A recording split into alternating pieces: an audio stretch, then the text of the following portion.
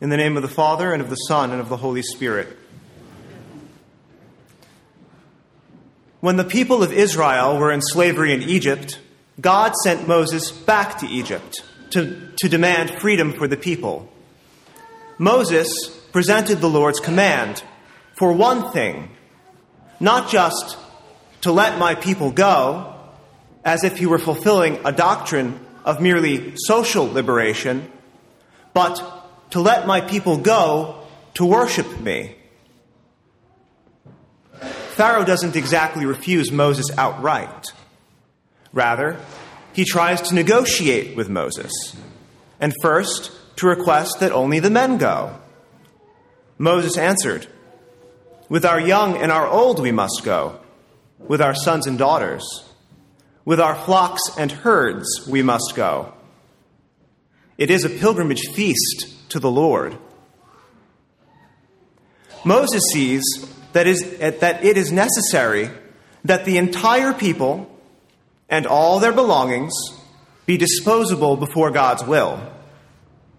So as Pharaoh continues to negotiate, Moses has to deny him each and every time.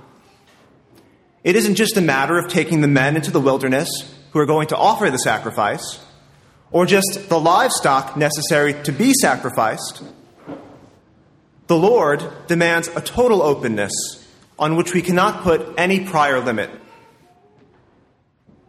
Since the purpose of the people of Israel was to be set apart and holy for the true worship of God, it's necessary that there be no built-in limit of their worship and sacrifice. Because ultimately, it is not about offering God some merely external formality, as Pharaoh seemed to have thought, but the people's interior worship. As a matter of fact, to know God, to love God above all things, and to praise Him is the highest function that man can engage in. In the Garden of Eden, before his untimely fall, man's duty was already to love and to praise God. Even after the fall, that same duty persists. This is why God chose one people and set them apart from all the other nations, that, as a light to the nations, they might lead back all of the other nations to God. The first reading attributes the devastation of the land to the people's failure in their primary task, to be a people set apart to worship the Lord. Since the people won't worship God as they ought, but instead profane the holy Sabbath, God allows their enemies to conquer them so overwhelmingly that they are literally unable to break the Sabbath any further. This is an ironic fulfillment of the commandments, because the Sabbath is not something kept outwardly through idleness, but in the first place, inwardly, through devout worship.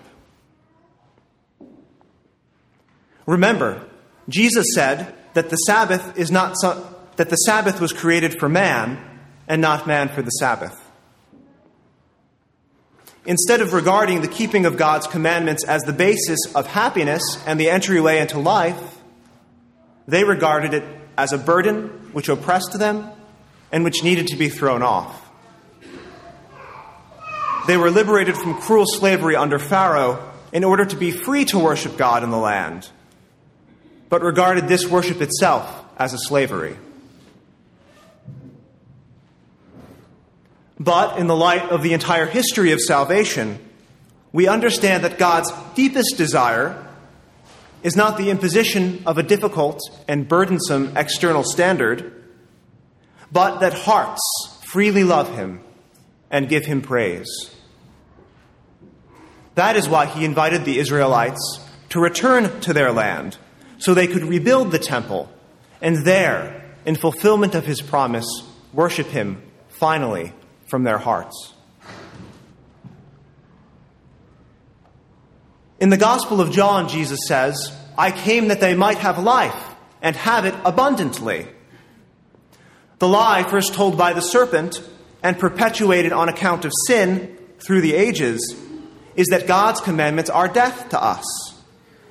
But Jesus reveals that God so loved the world that everyone who believes in him might not perish, but might have eternal life.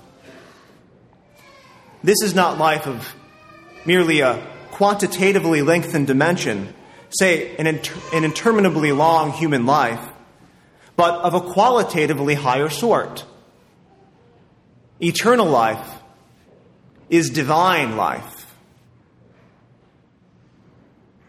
And it is through that divine life that we have power to love God above all things and to keep the commandments. There is no dichotomy between keeping God's law and self-fulfillment. Grace makes this possible.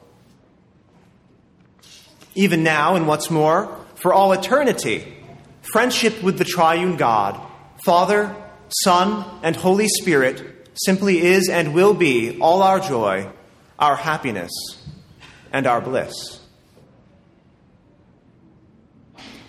Unfortunately, for us, just like for the Israelites, God's law doesn't always seem like a path of happiness. And if it were just an imposition of an external standard, which we were expected to live up to on our own power and strength, then the gospel would not be good news. But Jesus speaks of another source of power and strength. Jesus says, "So must the Son of Man be lifted up, so that everyone who believes in him might have eternal life." This refers to his passion, the entire series of events of his suffering leading up to his death on the cross. Jesus is telling us that his passion has intrinsic power to communicate life to us through faith.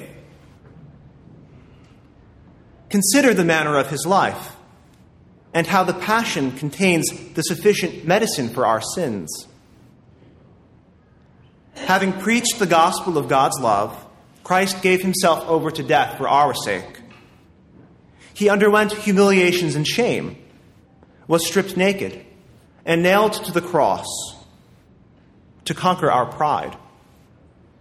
He bore these offenses with the gentleness of a lamb led to slaughter to atone for our anger.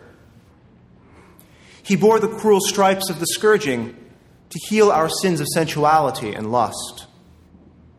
He bore all of this in obedience to the Father to heal our disobedience. And as the antidote to all of our hatreds, he bore it with the love of charity for God above all things.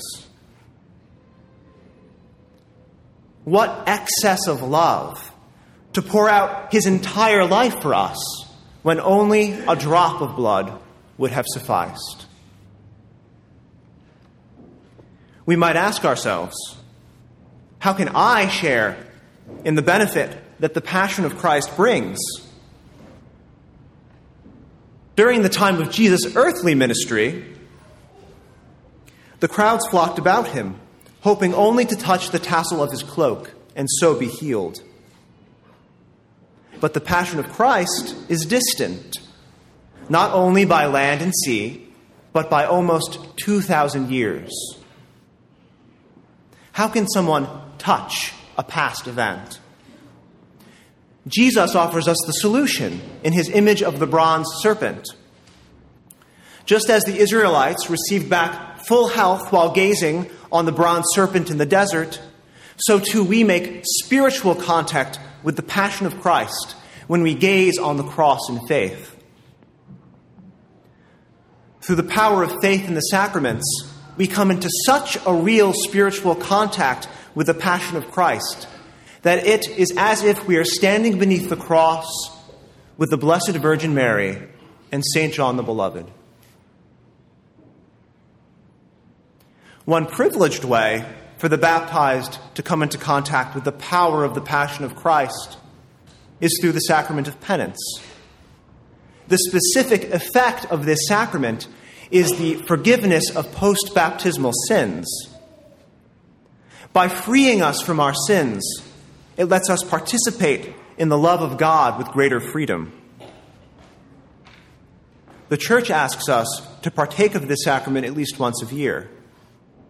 If you haven't yet availed yourself, consider that now is the acceptable time. Another is the Eucharist. St. Thomas Aquinas called the Eucharist an extension of the Incarnation, since the Eucharist prolongs the bodily presence of Christ among us. In this sacrament, which we are about to receive, we come into contact with that same true body, which suffered for us, was given up for our sake, died, and was raised in glory. Even now, Christ stands in heaven at the right hand of the Father with those 5 glorious tokens of his passion in his hands, feet, and side, uttering, without words, the most eloquent prayer on our behalf, that what he won by sovereign right through his passion might be ours through his continued high priestly intercession.